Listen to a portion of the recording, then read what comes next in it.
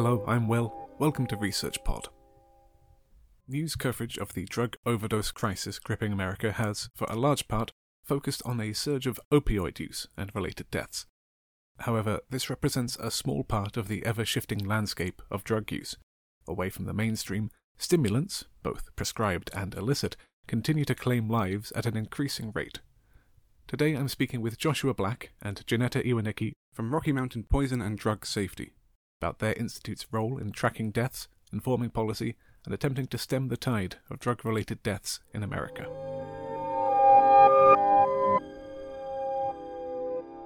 Joshua and Janetta, hello to the both of you. Hello, thanks for having us. Hello, thanks. What is killing Americans?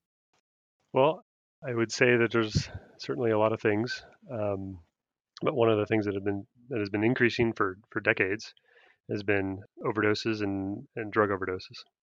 An important piece that goes with that is certainly drug overdoses have been a problem for a long time in the United States, but historically we've seen a lot of deaths that have been related to opioids, both prescription opioids as well as opioids that are obtained somewhat illicitly, such as fentanyl and heroin. But in recent years, we've seen an increase in deaths that have been related to stimulants. And I think that's really set off a lot of alarm bells, both within government agencies trying to figure out how to create safer policies around it, as well as for researchers such as ourselves who want to understand more about that phenomenon. So I'm the Chief Scientific Officer here at Rocky Mountain Poison and Drug Safety. My background is as a physician, so I'm trained in emergency medicine and medical toxicology. And as I was going through my training, I found that one thing I really wanted to understand more about was an intersection between the clinical practice that I was seeing every day working at the hospital, and then also some of the data that we were seeing through the Poison Center, looking at things such as impacts of drug overdoses and toxicity from drugs. And so I became involved in research looking at the large-scale epidemiology of how prescription drugs are used as well as misused to understand that a little bit further. And that brought me here to the work that I'm doing now. So one of the things that we do is we look at trends both in the United States, but also in other countries, including the UK as well as Europe, to understand patterns of prescription drug misuse, to be able to think about how do we make these drugs safer, because we know they have important therapeutic uses, but we also know that there are potential risks associated with them. And that's the context in which I get to work with Joshua. And I am one of the senior research scientists here at RMPDS. My background is an interdisciplinary scientist. I trained in biostatistics and biophysics, actually. And so moving into this field, I started to study epidemiology and working with Janetta and the folks here. And what I want to really understand and really bring to the table is improved ways to answer questions. And so as we look at the data sources that we have, what can we do to look in them in novel ways and try to understand the data itself so that it can answer the relevant questions we need to answer to improve public health? Where do you find that you sit between policy and policing and medicine and any other fields of work ongoing?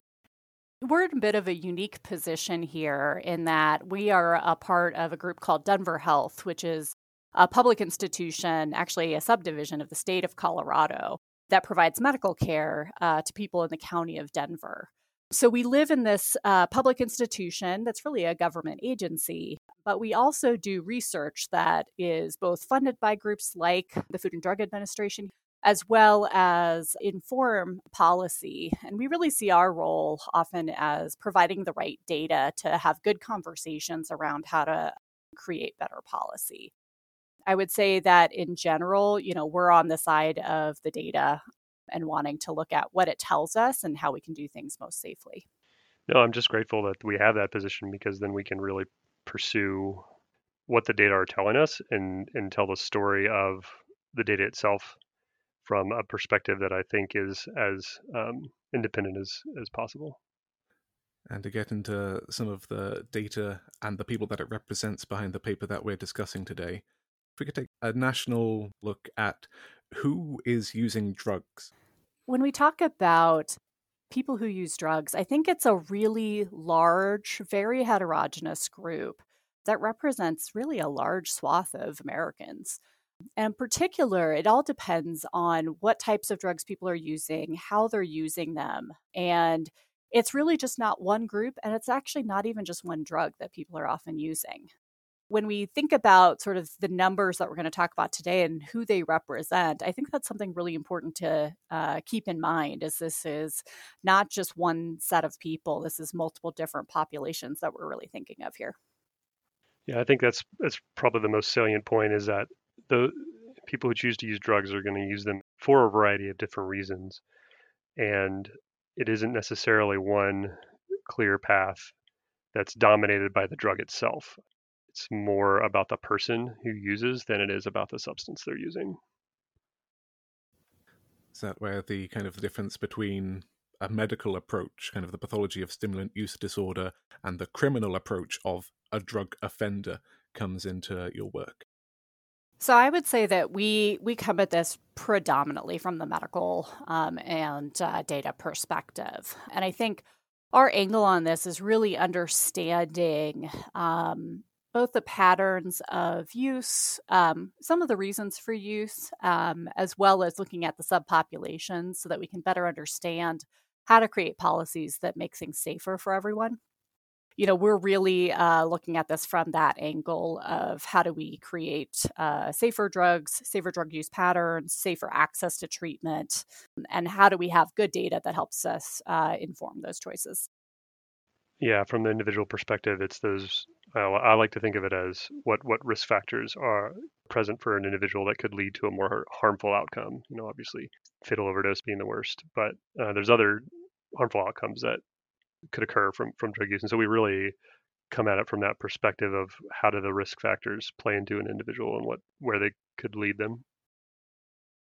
I think we focus so much on individual substances and problem drugs, whether we say it's heroin that's the problem, or methamphetamine that's the problem, or OxyContin that's the problem. And I think that really misses the individual who's at the heart of those outcomes, and misses a lot of those important factors that place that person at risk.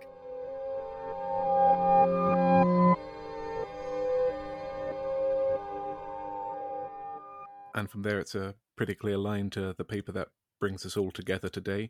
If you could tell us a little bit more about the specifics behind how the data for this one was gathered and kind of some of the theory behind it.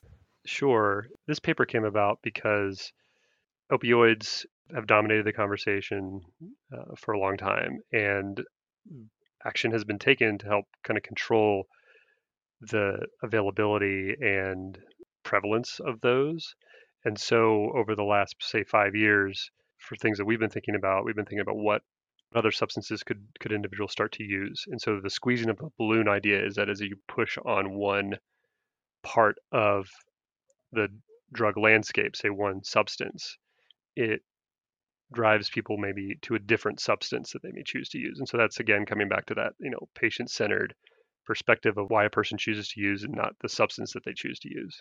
Specifically for this paper, we really wanted to drill into which substances are present at death, because the typical reports that are put out there kind of lump all stimulants together. And so there's a very big difference between cocaine and, say, methylphenidate. So two stimulant substances, but they have very different ways that they change the body and what it causes a person to react to. And so we wanted to drill into which substances are present at death. One thing that we know certainly impacts the choice of which substances someone uses. Availability is certainly one of those pieces. Substance use is really deeply intertwined with a lot of other characteristics, whether that's a combination of genetic factors, heredity, along with psychosocial factors, early childhood trauma, socioeconomic status, poverty, things like that, we all know are very deeply intertwined. And so often the substance of choice might be related to some of those physiologic characteristics that Joshua was mentioning. But sometimes the substance that's accessible or readily available may not always be that substance of choice. And so that interplay between what substance is available, how accessible it is, what the societal impact of choosing to use that substance is, as well as all those other factors, really all come into play as we look at some of these broader trends on that bigger scale. So the data itself comes from death certificates. So in the United States, when someone dies, that person has a certificate that's a standardized form filled out for them. In certain parts of the form, when it's a drug-related death, the medical or examiner or coroner will list which substances were causally involved in the death. And so they'll say this person died of drug overdose, but then in the free text part of the form, they'll list the substances that were discovered either through toxicology report or some other knowledge of the case that will make it into the official report of why someone died. This analysis analyzes that field that says what substances an individual died from. We looked at how frequent different specific substances were present or involved in the death for stimulant substances. We broke it down into several different substances, the two most common being cocaine and methamphetamine.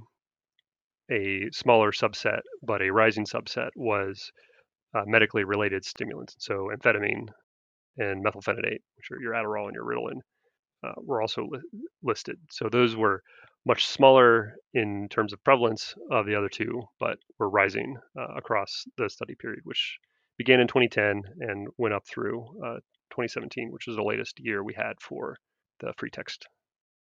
And this data from these death certificates all goes into the Centers for Disease Control's National Vital Statistics System.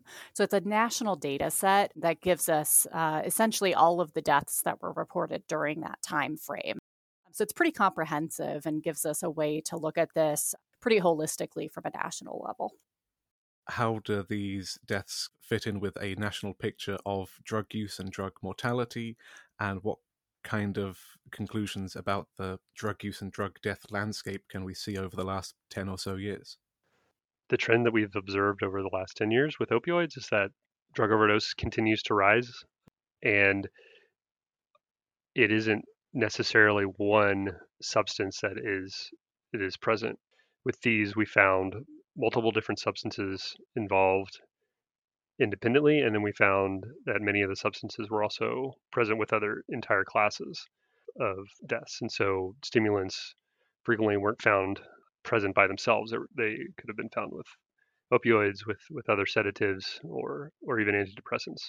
So I think some of the biggest things that we saw out of this study was that the conversation being only around opioids, I think, misses a huge part of the picture and a changing part of the picture for what people choose to use and unfortunately what they ultimately die of. Just to go off of that a little bit further, when I think about how do we save people's lives and how do we decrease mortality, unfortunately, I think it's not a simple answer because simply changing opioids hasn't solved the problem. And looking at this data, while stimulants are an important part of this picture, they're not the only part either.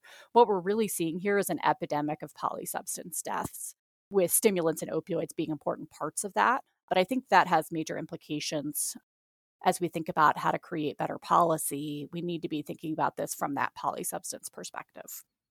And in terms of the usage demographics of age, ethnicity, national origin, location, were there any trends within that you could see that there were at-risk people or populations or anything that leapt out against the kind of the comprehensive national picture?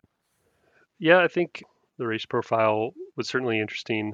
When you looked at all drug deaths, any death with a drug mention, it was predominantly white and around 86%, and smaller percentages for the other races. When you look specifically at stimulants, the decedents had a smaller percentage of white, around 75%, and the number or the percentage of decedents who were black was about twice as high as they were for all drug mentioned, 10% for all drugs to 20% for stimulants. So I think there's certainly a racial difference of those involving stimulant deaths. When it comes to age, it also tend to be younger. All deaths with any drug mentions were around 55 was the median age. Deaths involving the stimulant drugs were 45. So the profile tended to be younger and less white. When it comes to the sex disparity, it wasn't as different between the two. Drug deaths tend to be more male than female, and then involving stimulants, that percentage was pretty similar. It's the assumption that all people who use drugs are the same. And I think that is a really stereotypical and probably pretty narrow-sighted view, whatever assumption it is that people have that somebody who uses drugs is. And the answer really is, number one, you probably know people who use drugs. You might not know it. And two, they often look very different from one another. They may have similar risk factors, but there are so many different populations of people within that larger group that understanding that nuance is really crucial to being able to provide good care. We tend to focus on the drug because it's probably easier to focus on the drug. It's a lot easier to rein in, say, prescribing or control the supply than it is to try and address the need or the demand for drugs. So I think it's harder to approach it from that more holistic individual perspective, but I think it's better and it provides more lasting health to individuals to take that approach.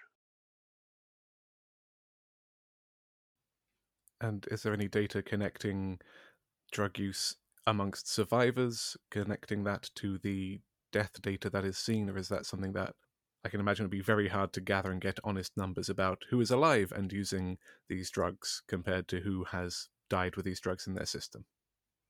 So that's the topic of some of our future work. We have a grant called a Broad Agency Announcement funded by the US FDA to better understand the population of people who use stimulants, and particularly prescription stimulants. So we'll be doing some work around understanding that population in more detail, trying to look at, what does this group look like prior to, these outcomes of unfortunate deaths. And I think, a big part of what we're seeing so far in very preliminary work is that there's multiple different subpopulations within this group, all of which look a little bit different. And a really interesting step, but one that would be really challenging, would be to truly connect these death cases back to what we saw prior to death. Unfortunately, in the United States, health records aren't well linked often. And so that's often really difficult. So what we end up doing is trying to look separately at those two questions and then draw some inferences about those relationships.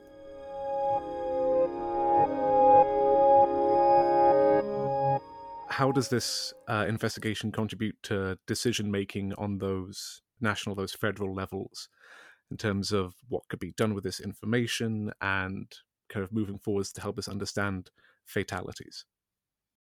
So I think if we look at the opioid epidemic as an example of how this kind of data can be helpful, a few important pieces come out. One is the more that we understand how people are dying, the more we can work backwards from that to look at those populations and to look at some of those risk factors that may place people at risk. That can help inform things such as education around substance use, education around safe use, as well as harm reduction actions. So that's one, I think, major piece of the puzzle. A second piece of the puzzle is, are there different ways to think about how we either prescribe or regulate drugs such as stimulants in order to increase that safety?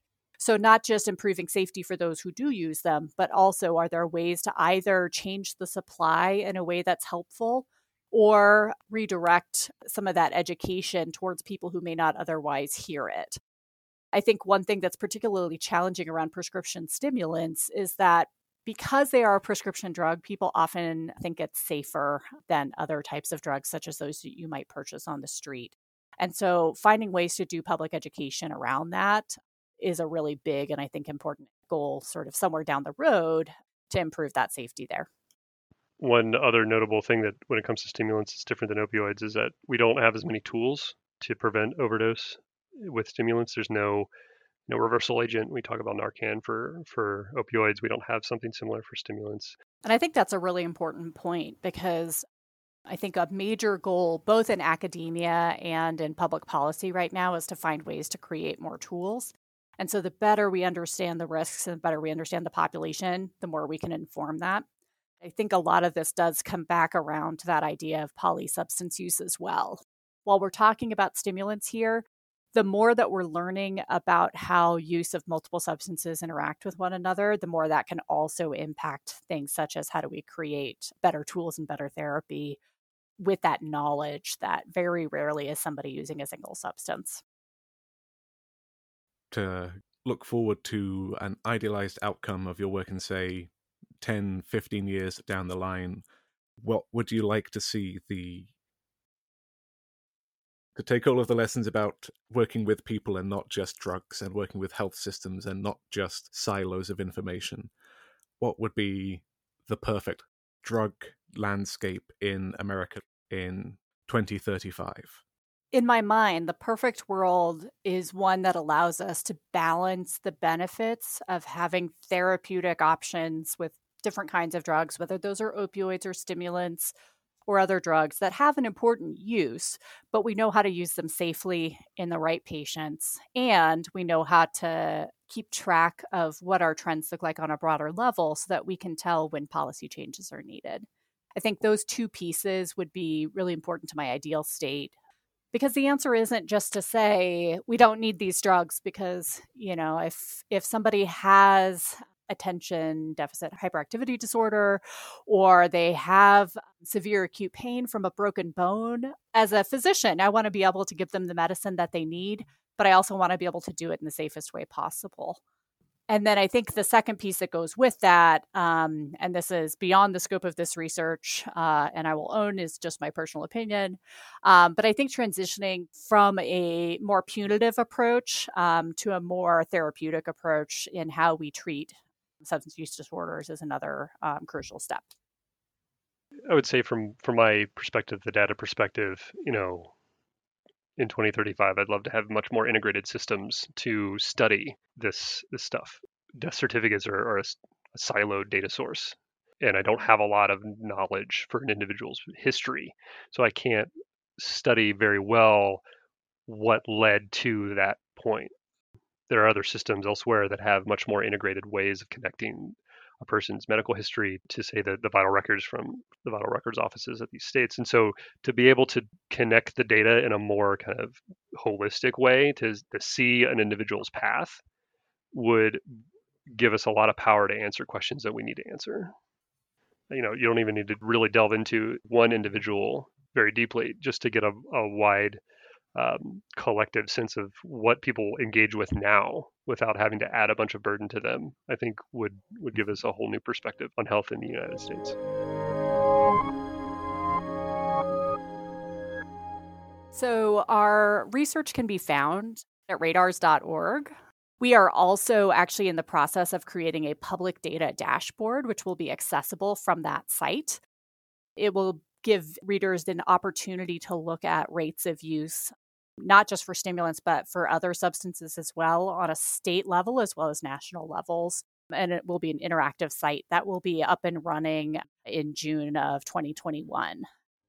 And then in addition to that, we are working on several publications related to the grant to describe the population of those who use prescription stimulants in more detail.